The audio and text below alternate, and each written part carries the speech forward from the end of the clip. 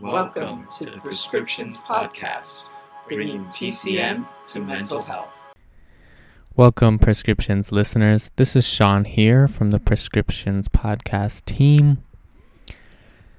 When we initially recorded episode 11, that was back on the 10th of March, and as we are releasing it here, much has changed in the last 2 weeks. Our initial release date was going to be on the 27th, but since so much has changed in the surrounding climate here in the U.S., but also globally with COVID-19, our topic of equanimity still very much applies, but we wanted to just let people know that some of the things we discuss or how we discussed the situation at hand has drastically shifted. And first and foremost, we're sending our thoughts to everybody that has been personally affected, but just anybody who is living life right now, because it's gotten a lot harder to keep that sense of equanimity, which we'll discuss later on in the podcast. Also, we want to advise everybody to follow the regulatory guidelines that are being listed through your governmental channels, whether federal, state, local, international. Follow those. Pay very close attention to what's being put out from legitimized professionals and specialists. There's a lot of fake information, a lot of hysteria, and a lot of distracting media out there. So take care of yourselves. Ingest what you need to in a correct amount, and also find a little bit of healthy detachment. If you are dealing with any sort of mental health issues or just overall emotional imbalance, I know there's a lot of things flying out there right now and struggling with in terms of fear, confusion, anger, sadness, despair.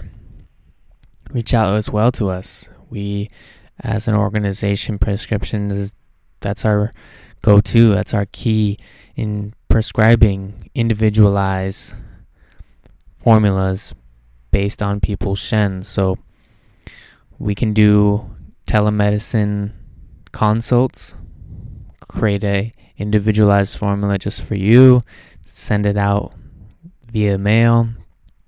I know it's hard right now not being able to go see your traditional face-to-face practitioners. So if we can be any service to you, please let us know. We love to help. And overall, we just want to wish people well with the ever-changing dynamics that are at play.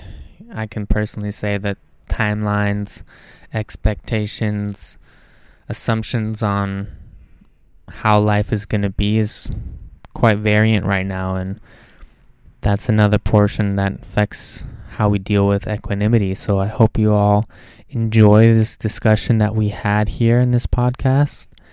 And as always, stay centered. Take care of your mental health. Much love. Episode 11. Woohoo, I'm Dee Dee. And we've just come out of the full moon. And Mercury has gone direct, thank goddess. So happy, ready to receive all the things that have been held back. There have been a lot.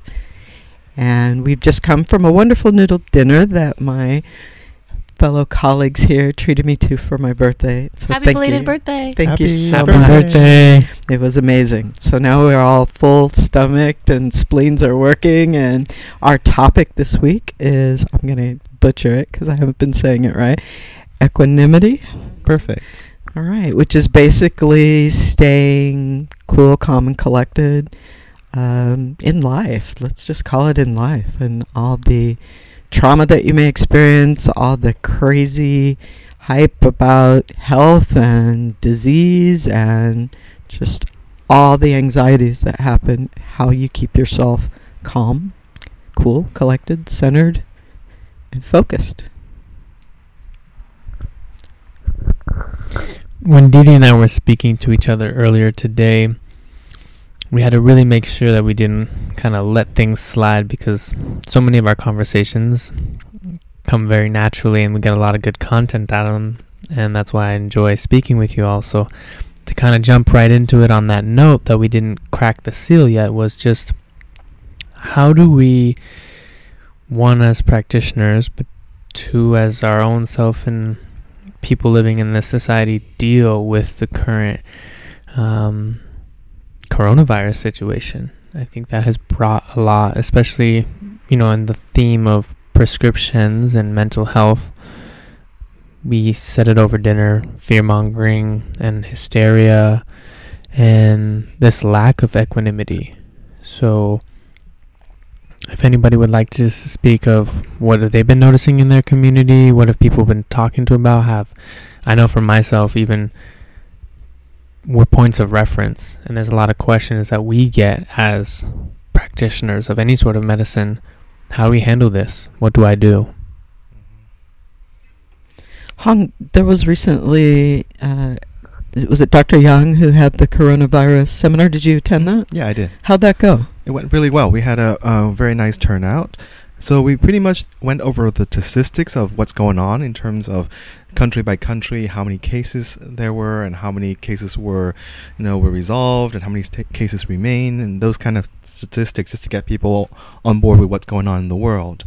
And then we also went into how TCM is being used in China itself to treat coronavirus. So Dr. Yang went over a few of the prescriptions that he have seen people use, including the ones that are for like preventative, and then those that are used for diagnosed cases, going from very mild to extremely severe cases. So we went through all that. That was pretty nice. So Shang and I were talking earlier about, is the primary pattern when cold that turns into heat?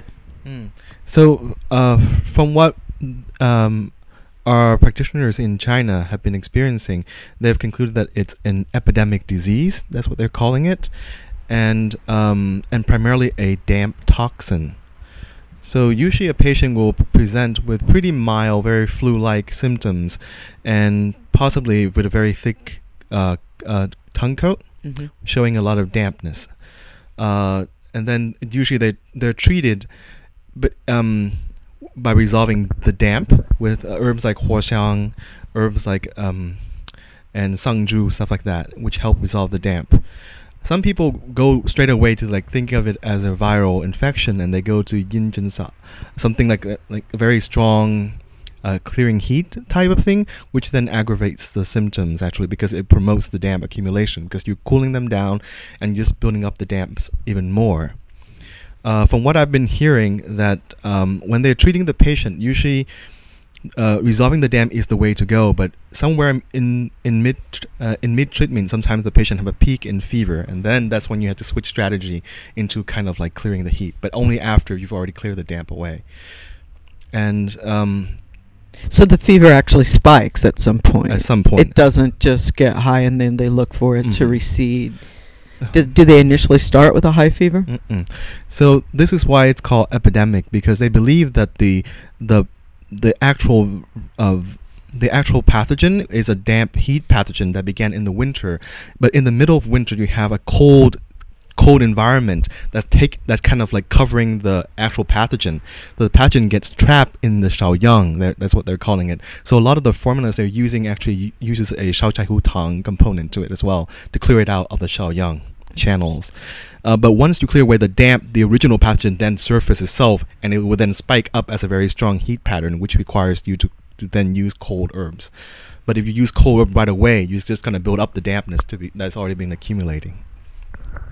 The other thing that really struck me that I would like to pick your brain on, Huang, was on our initial blog post on our website a while back, you kind of gave this wheel of yearly constitution and also environmental constitution. That's something that has come into the foreground for a lot of TCM practitioners back in China, in more of a prediction of this as a potentiality.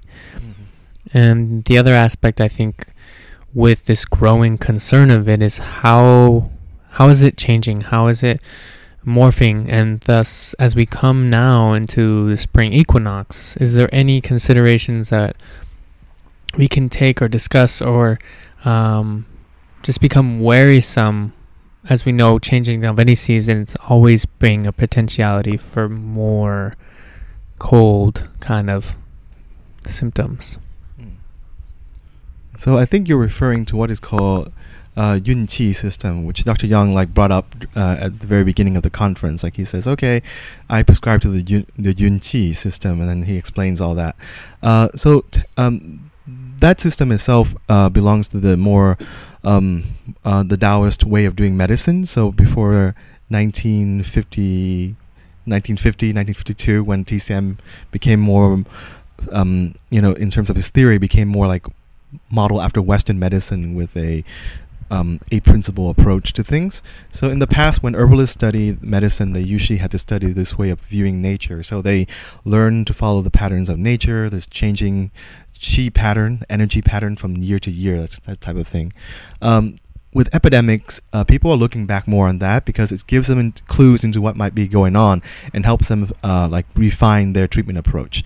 So a lot of nowadays, because we're facing this, a lot of people are looking more into that. So it's nice to have them look back into the classics a bit more. It's kind of. And in regards to calming the mind, it doesn't make the impact any easier, but I think it gives people a sense of clearing away the mystery. And I think the mystery and the unknown is so much of where fear kind of arises from, whether it's how long is this going to last, where did it come from, why did it happen, why me, and then that comes in terms of, as we know, anger. And that's been a big portion, I think, of this worldwide global impact. Is there's a lot of blame going on, and specifically directed, and we could go into a lot of different places, but even to the form of racist and hate towards that region and what is considered Chinese or what is considered Asian, as that is the root of origin for supposedly where this came from. What's weird for me, and I spoke to you a little bit earlier about it, Sean, is watching the media exposure of it, and it takes me back to the AIDS crisis, because I was out there in the streets fighting for my friends who were dying, and the government at the time, one of our mottos was silence equals death, because we could get no one to speak about it. We could get no one to talk about it.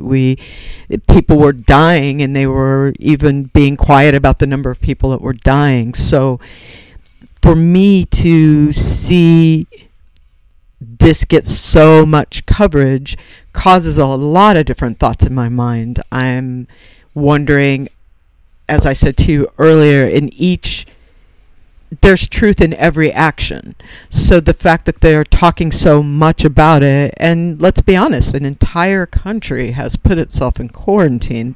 I can't remember that ever happening before. Sure, maybe it happened in ancient alien times or something, but in my lifetime, I don't recall ever getting the information that an entire country has shut down. So when I see that kind of thing, it makes me go, okay, so they are trying to cover themselves for something that is very significant about this virus.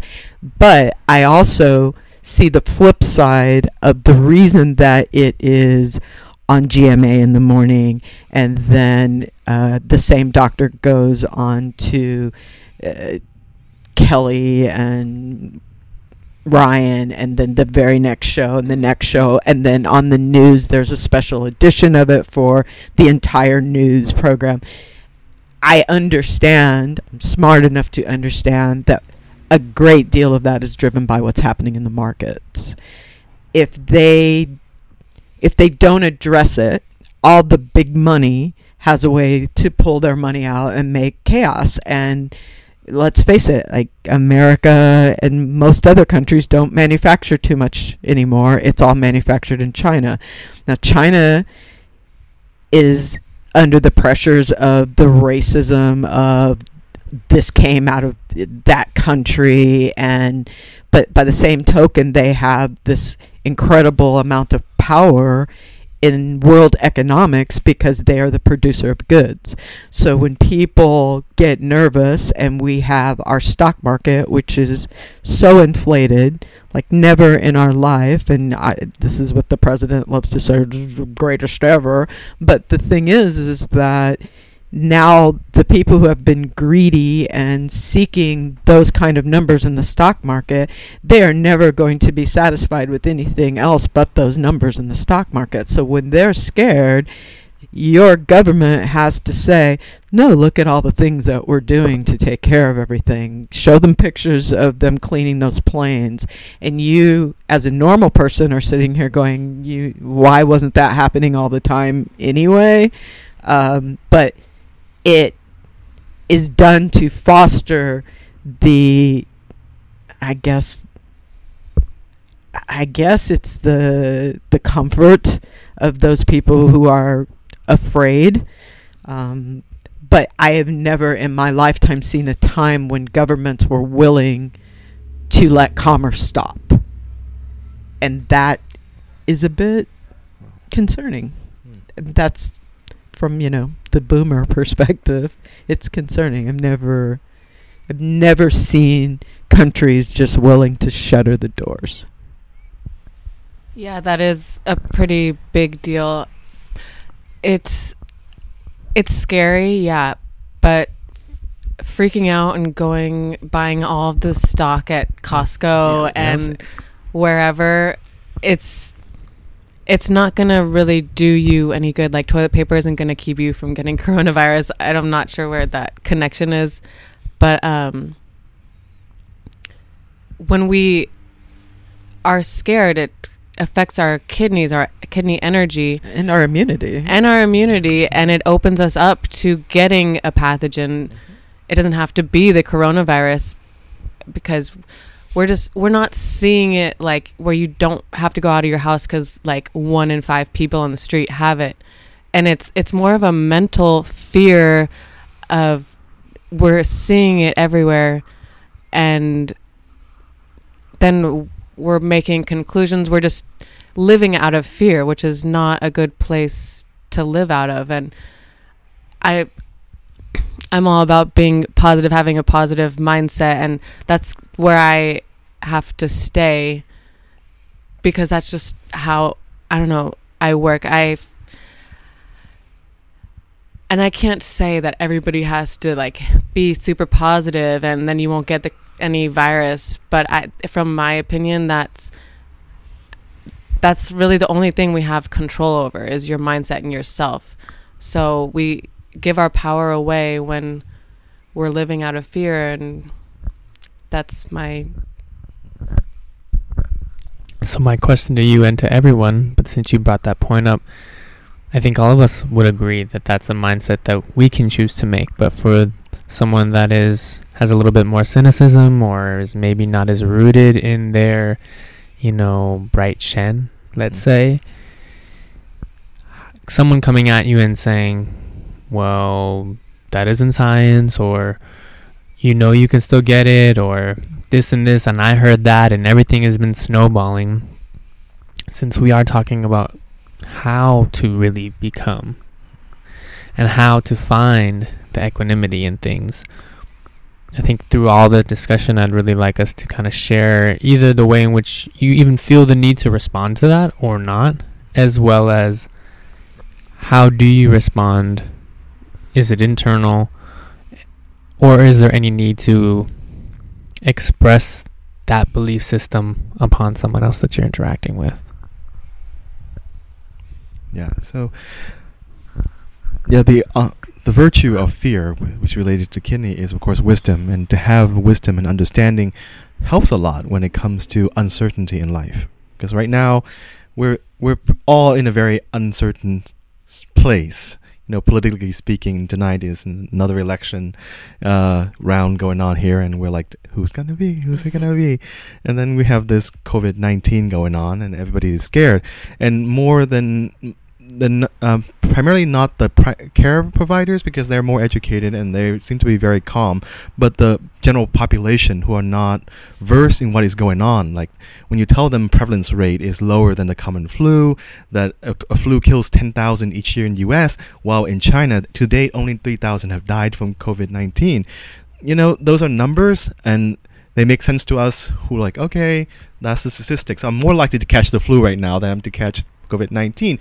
But say that to your patient and they're like, I'm still scared, And a lot of it, it's very hard when you're in a situation where people around you are very concerned. For me, in particular, I feel very comfortable where I am, and I feel prepared if that does happen. I have ways to treat myself, so I'm not really in that state of panic. But then you have people like my parents, So when they first heard about the coronavirus, they told my sister, like, "You're going to Vietnam. You have to cancel all your flights." So they told her that, and she's a surgeon, and she's like, "Mom, it's not that serious, okay? So just wait." And then now she's, my sister, now with all the flight restrictions, she said, "Okay, I'm canceling it because it's just a big hassle." But it was my mom who was worried most. My sister was like, "Ugh, come on." And then today, when I was walking here, my mom called me again, and back in my hometown, they just found a positive patient, and they just announced in the news this afternoon. And so in the morning, her restaurant was filled, and then when they announced on the news, like, empty. Oh my God! So it's just like, I don't know if they're gonna come back tomorrow, because they just announced a patient in the area. It's like, oh my goodness. So all that. Fear. People hear one patient has it, and then it's like everything stopped. Which is like, okay, this is how it is. This is the fear that the media has built up. So now they hear it, and then they act from a fear instinct. And William Osler, which is one of the fathers of Western medicine, one of the founders of Johns Hopkins, he says that the highest virtue for a physician is equanimity, or to be able to stay calm when you're surrounded by patients who are fearing for their very survival. That's so true. Yeah, and he's just echoing the philosophy of the Stoics before him. So he's just telling you that the greatest virtue to cultivate as a physician is to know that death is something that we all face, but how to stay calm in the face of death. That's, yeah. Could you imagine if you went to your doctor and he was like, "Oh my God, like everyone's gonna die." Like, thank you for all the doctors out there keeping it cool. They're chill. Very good. I guess with my point, and similar to you, Huang, it's family that has asked me things, because we kind of become hubs for our local relationships. And I think something that we can do, and a portion of why this important conversation is where people are getting their information. And for people that have whatever medical background, or even just sourcing how they ingest information into their being, to share simply that, have you been only watching one station? Have you only been even ruminating about the same statements of fact? Have you gone out and done your research to turn their own fear into a sense of wisdom, and not just accepting the truth that some station, some person, some neighbor told you, or some family member, or even some relative that's in another country? Because every single local environment is dealing with a different version of the same thing that we're all portraying as one scary cloud hanging over us. I think the thing that amplifies the fear is, ironically, the things that they show you to try to make you feel safe. When they show you that, look, we're cleaning all the subways, we are fogging the plane, and you sit with that for a second and go, all right, so that plane makes 6 flights a day, and they usually don't do that. I saw a report the other day where the tray table is dirtier than your toilet. So, and then, like I was telling you earlier, I took the metro this week to Long Beach, and I watched a woman in front of me take the juiciest booger I have ever seen in my life off of her son's finger and wipe it on the back of the chair in front. So people do not trust each other for our cleanliness, for our civil behavior. I could do a whole podcast on atrocities I've seen on the metro. And you don't know what you're coming into because you don't know who sat there in the hours before you.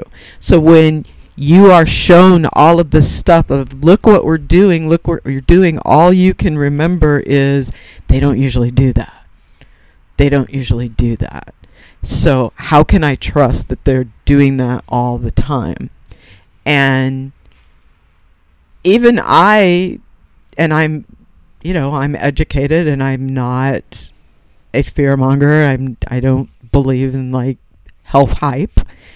I even though had a conversation with my friends who were thinking about coming here for the graduation, and said, just think about it. Like, think about it carefully. Think about what airline you're flying. Think about whether you feel safe. And I have noticed, and it's not so much because I thought that they would get sick, although one of them has had a few more upper respiratories than usual. It was about worrying about their anxiety level should there be anything that would happen on that plane, or God forbid they get home and find out, yeah, this person was infected, so all of you guys have to quarantine yourselves. I think that there has to be a certain amount of, as I said, there's so much being said about it. What's the truth in all of that? Like, what's that piece? And that has to be kind of just a healthy suspicion. And you sort of alluded to it, and I just want to translate it into our 5 element. Is you said think, right? And you're using that word a lot because we know that this fear of the water element is controlled by the earth and the thinking mind. So again, onto Huang points about virtue, and I think to the exact point of what you were trying to let your friends know is intention, right? And that's really what transmutes the rumination, the worry that could improperly upset that cycle to control the fear, so that when people are making decisions about where they're going, where they're traveling, how they're interacting with their fellow humans in this world, they do it with intention. And so I see another portion of this whole equanimity discussion is really having people become more present, to consider all the stuff that you mentioned. If I had never worried about this before, why am I doing it now? If I never judged a person because they were Asian before in my community, why am I doing it now? Or, the other thing that's getting hit, and similar to your point, whether it's an Asian-owned restaurant or a Chinatown, that is not even in China, they're still getting the same amount of treatment, yet we never intentionally would have considered that prior to this time. And now the thread of where this even fear came from can dissolve with intentional and reflective thought rather than worry and fear. So what I like to do is to figure out what we're actually scared of, the society. Ask, what are you afraid of happening? They're afraid of getting sick, and the news is telling them, oh, people have died from this, so I could die from this if I get it. And people are scared of dying. They don't want to die. But the people who have died have been the elderly and people with immune issues. If you have a healthy constitution, there have been multiple cases treated with Chinese herbs and formulas. So we treat them based on the symptom, based on your constitution and your individual presentation. And it's not, I haven't seen it firsthand, but it wouldn't be much unlike treating a normal febrile disease. So I think keeping all your thoughts together, knowing that you're going to be okay just because you get sick or you get the flu, which has a higher mortality rate than the coronavirus, you drink your water, you take your vitamins, you're going to be okay. So I hope everybody knows that. That's a great point. And I found even that it's motivated me to eat fresh, keep eating fresh, take my vitamins, make sure I get out and move some, throw a couple sticks of Huang Chi in with my hot tea every morning. Just being mindful of, well, what kind of things can I do to make sure that my body is as fit as it can possibly be to fight off anything that will come to me, especially at this time of year when everything's looking to attack me. So these have to be things that we educate our patients for, just like what Sean was saying about what Hong wrote earlier, is to, again, it gets back to being in touch with nature, knowing when cycles are shifting, knowing what you are susceptible to when those cycles shift, knowing what foods to eat as those cycles shift, and then keeping those basic things of always getting enough sleep, always drinking enough fluids, keeping yourself hydrated, and keeping your mind calm and clear. So we've sort of touched on the political, we've touched on the health-related things, and then you sort of alluded to it, Didi, with the change of how this is even affecting the two of us and our cancellation of a graduation. And the thought just came into my mind, the idea that I was almost in a state of shock, because I was like, okay, now I have to tell these people, they've made trips, they've had plans, there was schedules involved. How do I deal with this? That passed shortly, but why I bring that up is we know that shock or fright can also affect the heart. And so we've been talking a lot about the kidney and the spleen. I'd just like to open the conversation that, do we feel that this repetitive triggering of everybody's emotional construct is also affecting the heart? And so that even though there is a lot of fear, which is sort of residing in this, can there still be people that are dealing with shock? And then how do we offer the same sort of advice that we've been discussing to bring them back to the equanimity? I think 5 elements helps a lot, and trying to explain things like what you said earlier, how the earth has dominance over the kidney, these kind of things. I've even noticed in myself, if I just leave the TV on during the day and I'm doing something else and I'm hearing in the background all this stuff, since it has been played more, I've been more yin deficient. Like, I've had more sweats at night. I should be thirsty, but I'm not thirsty. So the damp is kind of dominating some things. But I have been drinking so much water since we left school and staying very hydrated. And then all of a sudden I'm noticing kidney signs when I lay down to go to sleep. My knees ache, or this bone in my foot is aching, and I had to kind of stop and think, why is that happening?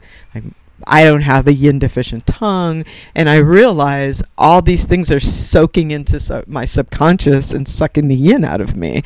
And that's me not even thinking about it, just it being there subliminally in my background. So for the person who's obsessively watching it all day and thinking about it, of course they're going to Walmart and buying out that, toilet paper or hand sanitizer. And I've heard many stories from my friends about going shopping and the shelves are bare.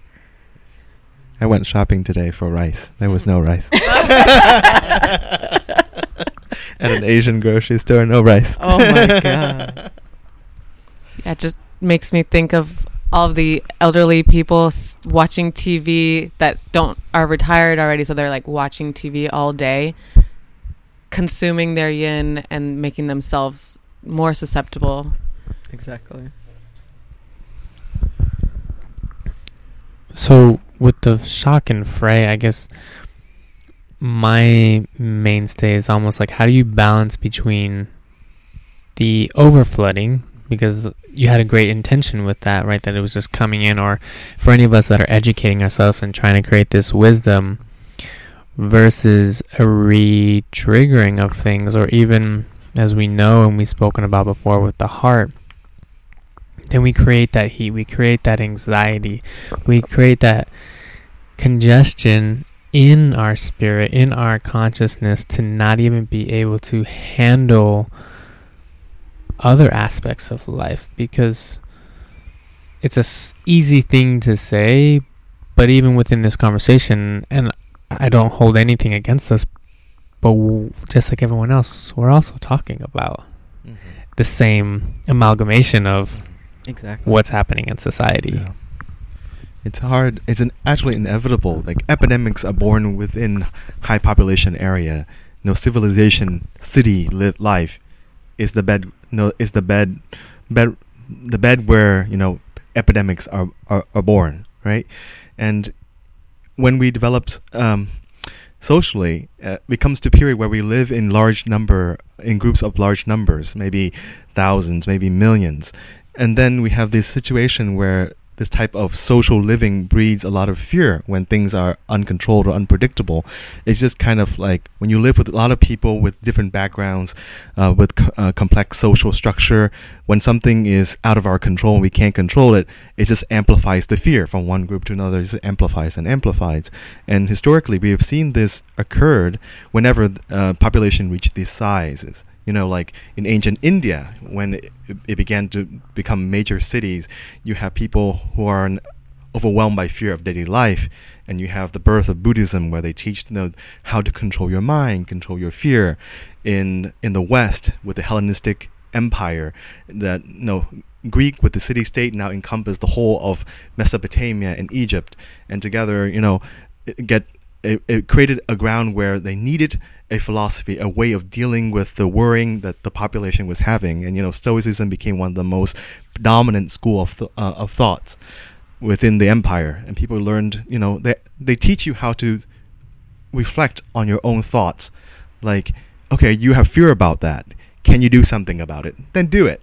And you don't have any fear anymore. You have fear about that. Can you do anything about it? If you can't, then why are you fearing it? So it teaches you to see what's going on with your own mind, and teach you to self-regulate, so kind of like affect regulation. So learning to get in touch with your own emotions and learning how to deal with them, I think, is an essential skill when you live in a large group. It's just something that we have to develop in order to maintain this style of living, Which is the difference between a country that has 1 billion people and a country that has 300 million as our own, where we are trained to respond to fear so they can control us in general and direct us the way that they want us to be directed politically. And so you have a place where what you've just described, where there's so many people, you have to teach them to self-regulate, and you have a virus that happens there. It shows me that they, in their stoicism, are smart enough to know, okay, well, we're just going to close this door down, and it's going to hurt us a little economically, but it's going to kill you guys economically, and yeah, we're going to have to deal with your racism until the virus kind of dries out in whatever season it's going to dry out in. And then meanwhile over here, it's like, okay, we'll scare you with giving you all this information. And maybe you'll just keep your ass inside and shop online. And one thing I do predict that will happen, though, is out of this, you're going to see industries probably find a lot more ways to have people who work at home so that they don't have to lose commerce if anything like this happens again. And that's, I think, already transitioning. I have a good friend of mine who's literally, in the startup thing, and that's very malleable.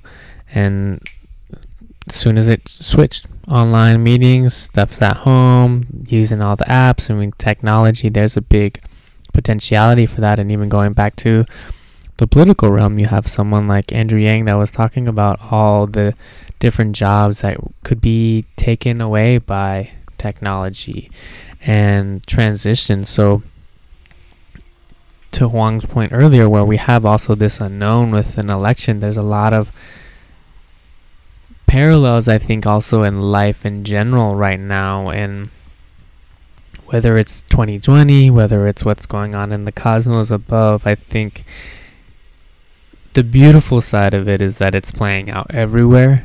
The hard part about it is that it's playing out everywhere.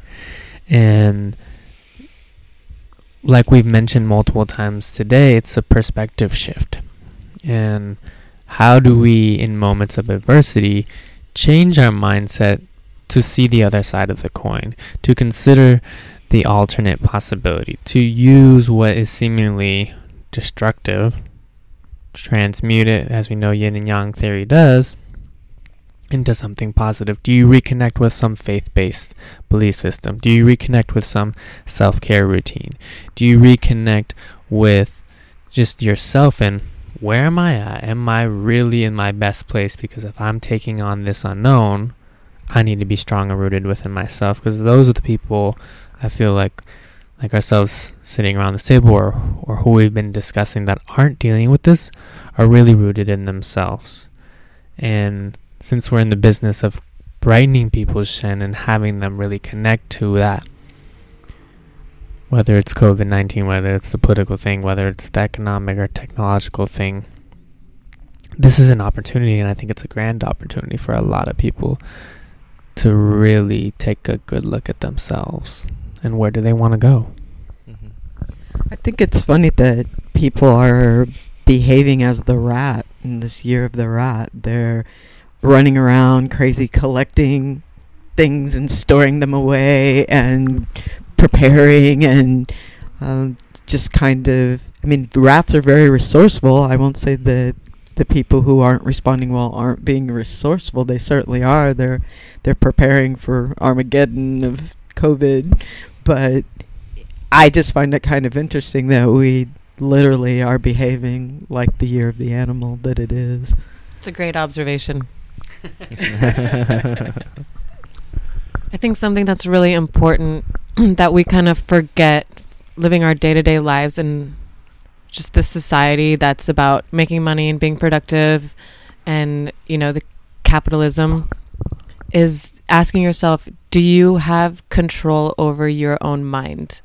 Or are you letting fear control your mind? Are you just letting your subconscious go wherever? Are you like paying attention to what your thoughts are and asking yourself, is this like a healthy thought? Is this helping me be more productive? Or is it keeping me living in fear, which is creating more disharmony within your body? The word healthy detachment came to mind, and that was back to my question about like, how do we react to the people that are questioning the way in which we live? And what I've really grown over in this realm of coming out of school and just the transition over the last 4 years, there's been a lot of questioning about who I am from people that have known me for a while or that they're continuing to get to know me. And for anybody, as we know, life is a continual change and growth if you are truly living. And so I would also allow everybody's mind to really take into that point of how can you be healthfully detached, where it might even be perceived as being aloof or lack of having compassion or, you know, not keeping up with pop culture. But at what point is that freeing for an individual versus those that don't even realize that groupthink or group ideology or tribalism for, you know, is actually detrimental as much as it supposedly connects us, you know, social media and that sort of thing. But really, if you're not in control of your mind, as Jess says, becomes your worst enemy. I think for me, a lot recently, I have been discovering the way to, as Jess says, check in with the thought that I'm having and weigh whether or not it's a valuable thought for me. And if it's not, to immediately find something else to focus on. And that's something that people don't do. They have the thought, they germinate, they go to bed, they're still resonating that thought, they're still trying to figure that out. And all you have to do is, it's like a cat, you know, all of a sudden they're looking at you, next thing you know, they fly into the other room. They change their mind. Like, that's what you have to do to have control, is to change your mind, to be able to quickly change your mind to something else. Turn the damn TV off and then think about something. For me, it's been, I I immediately turn my thought to great things I'm expecting to happen. So that not only am I looking forward, but I'm looking forward to what I'm looking forward to. And if I find people who are like that, kind of germinating, that's what I try to get them to do. Say, okay, well, let's just break what you're thinking. Can I? And not even like that. We'll say, I just had another thought. I'm sorry, just for a second. Can I ask you about something else? And I have done that when interviewing patients, when patients want to talk about the same thing. And it's like, okay, I know that's not your main problem, so how do I get you? I will just ask them something random. Like, take them off of that thought. If they're telling me about their polio they had when they're 8 years old and they're 72 and they came in today for a backache, I might say, hey, how's your garden doing? I'm sorry, I didn't mean to cut you off, but I just remembered you had told me about your garden. And get them talking about something else. And that's what we have to do with ourselves. That's how we have to train ourselves. When you catch yourself in a negative thought, change your mind. Exactly. So being in control of your mind is very important. And I think a lot of different traditions focus on developing that type of ability to change your mind, like our intention. When we do acupuncture, we're training our intention. So we're very skilled at doing that because we do that day in and day out. But then also, like, for a lot of patients, focusing them on what they can control and the things they can do seems to take the fear off a lot. Like, the patient's worrying about this, but then, like you were saying, if you can just focus on boosting your immunity, put some herbs, drink it every day. That becomes your ritual, and when you do that, you feel, oh, I'm not afraid because I'm in control now. Right. I can drink that every day. Exactly. I'm doing this so I know nothing's going to happen to me. And when you set that intention that nothing's going to happen to you, then nothing happens to you. Yeah. So my roommate, like, she's been watching the news, and it's freaking her out. So she has this tiny sore throat, but now she thinks, like, it's COVID-19 for sure, and then maybe it's even like throat cancer. So she was really worried, and I told her, what do you want to do? There's something you can do. She said, oh, I can go see my doctor. And so she went to see her doctor. So she did something, and it stopped her fear because she found something that she could control versus focusing on something that she couldn't control. Great. I love the word that you use, Huang, ritual, and I think that's something that maybe each of us can sort of share. And for myself, whether it's various divinatory things, like today I did a reading for Didi, or whether it's so much fun casting the I Ching, or looking at astrological things, or even just creating your self-care as a ritual. And that can really change your mindset, because a lot of us, for some of us, you wake up and you had a dream, or you were in the swirls of your mind. Well, what can you do first thing when you wake up as a ritual to potentially stop that or change the path? Or for those that have a lot of free and alone time in the evening, what's your nighttime ritual? How's your sleep hygiene? So what are you doing to clear the day off? Just like when you were a baby, your parents had to have a ritual to get you down to sleep at night. We still need those as adults. You have to create your own and baby yourself. And it's a real sweet thing if you have it and you stick to it. Gotta take care of your baby. Self-care, very important. So it's like, in my life, I have an interest in exploring different ways of thinking, different theories. So growing up, I was very big on Western philosophy. So that was my big thing. So explored that for a while. Then Eastern philosophy, Buddhism, that type of thing. Very philosophical, very in your head type of doing things. And it teaches you methods of meditations, methods of observing your own thoughts to gain control over your thoughts. All that's really cool. But what I found about with Chinese medicine and the Taoist way of doing things is that it seems to not forsake the body, or it doesn't. It reminds us that we are our body as well, and sometimes treating our body and taking care of our body is equally as important as having control over the mind. The mind is like a GPS. It's very conscious and it knows what's going on, but it can't drive the car. So learning how to do both is very important. So with our medicine, we talk about the 5 Taoist cultivations. So we have medicine as being one of the branch of our cultivation, but then there's also cultivation as in like Qigong, Tai Chi, and working with meditation as in training our mind as well.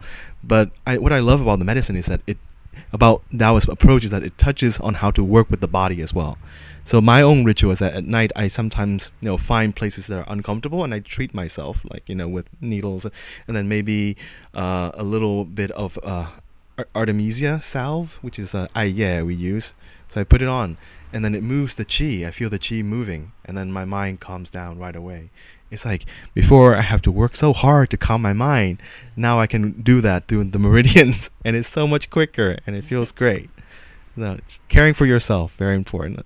It's like our other episode where we talk about when things get hard, the tough focus on self-care. So you got to do that. So maybe finding new rituals. That's another big point in equanimity. So much of our awareness that we've been speaking of is kind of coming. Are your rituals really serving you? Do you need something new? Have you been very physical? Go mental. Mental, go physical. Spiritual, whatever the fulcrum is for you that maybe is lacking or deficient, because that's what allows, as we know, other excesses, like all these emotions, to kind of jump into the game. So everybody listening out there, if you're dealing with any sort of this uncertainty or lack of equanimity, journal about it, write about it, or even ask other people, because a lot of times, and I'm sure each of us can attest to it, where someone has invited us to go try this out or do something, and we've always been kind of like, I'll come back to it, I don't need that, or I've done it before a long time ago, but why is this coming up again? Maybe this is the perfect time for you to try something new and find another ritual. I like it. Sounds good. I like it. It's a really good idea. There's so many things that you can do. You just have to find your own path. You have to find the thing that works for you. Nothing is for everyone. And that's part of figuring out who you are. Like, what do you like? What turns you on? What keeps you healthy? What keeps you happy? What makes you sad? We should all know these things, and we should all care about these things, and we should all keep these things in balance. And with that sense of clarity, I think the roots show themselves, where the ground doesn't seem as dark or wet or deep or disgusting, and we want to dig in there, because to your point earlier where you can just make that switch really quick, I think good people in conversation has been a big way that I flipped that switch. And so if I don't know what I want to express or talk to a person about, a lot of times, and we can't expect this from anybody, to read that mind, to know what spiral we're in, to take us out and be like, no, well, you actually have this and this and this to do, and this is going great in your life, and what's going on over here. And then all of a sudden that person for themselves can mirror the same sentiment that their close friend or confidant just gave them the opportunity to shift and not focus on the group fear that's been looming around their life for however long. I mean, it's important to know that the ability to flip that switch takes practice. It's a skill that has to be developed. I mean, God has blessed the person who's born with it, but most of us have to acquire that skill and practice until it becomes something you can do in your sleep. And some days it's going to be easier to flip it than others, and you have to still love yourself in the days that it's hard and accept and say, okay, today I'm having a little bit harder time flipping that switch a little bit bigger. It's a little heavier than the one that I flipped yesterday, but that's okay. I'm going to flip it. It's going to flip back down, and then I'm going to flip it again, and it's going to flip back down, and I'm going to flip it again until it stays flipped. And the power that comes to you with recognizing that you're able to be successful in flipping those heavy switches is so liberating, that once you start doing the practice and you experience it, you won't let yourself go another way. Like, you won't make those other choices to just stay heavy because it just doesn't feel good. Are you describing my Mercury retrograde right there? So Gemini. So with Gemini, when Mercury retrogrades, so many old things show up, and it's each time it retrogrades, I get to choose how to respond to it. And learning, every time you do it, you get better at it. Exactly. You know what's good for you, what's healthy for you, and what's, what is, beneficial, what is the right choice for you personally. Exactly. And you do it better, and you feel better when you do you do it right. But then you do it wrong, then it happens again. Mercury retrograde happens 4 times a year, so no worries. We gotta have Lots this of is change. for you, Sean, the Mamba mentality in equanimity. I love it. I think your description was so beautiful because, and to that ode and homage to my man Kobe and the Mama mentality, and what I appreciated so much about that, and I think what resonated with a lot of people, was it cut so direct. There wasn't this wavering side to side. And I think not that the path needs to be linear, but the fact that when you have a clear intention or a goal, or even just the ability to pat yourself on the back with these repetitive lessons that come to us, you find that the wavering lessons, and for us in Chinese medicine, we know that there's always going to be a natural ebb and flow.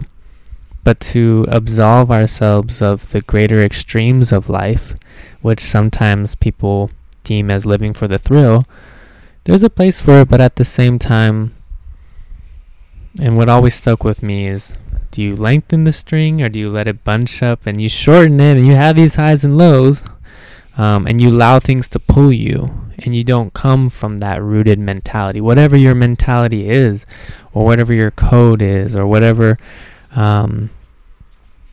belief system that you really have in that guttural place of your body that you can always fall back on. And I think that's also when equanimity's lost, it's like, well, what's my origin? And we spoke about it. Who am I? What do I know about myself? Because as much as we can really have the support system in the fight of the mind, the only person that you have on your team is you. And you can always reach out. And anybody that is doing their job right in mental health should be empowering you to become your better teammate for yourself. Well said. Very well said. Very well said. Well, thank you guys for being here and talking to us about this.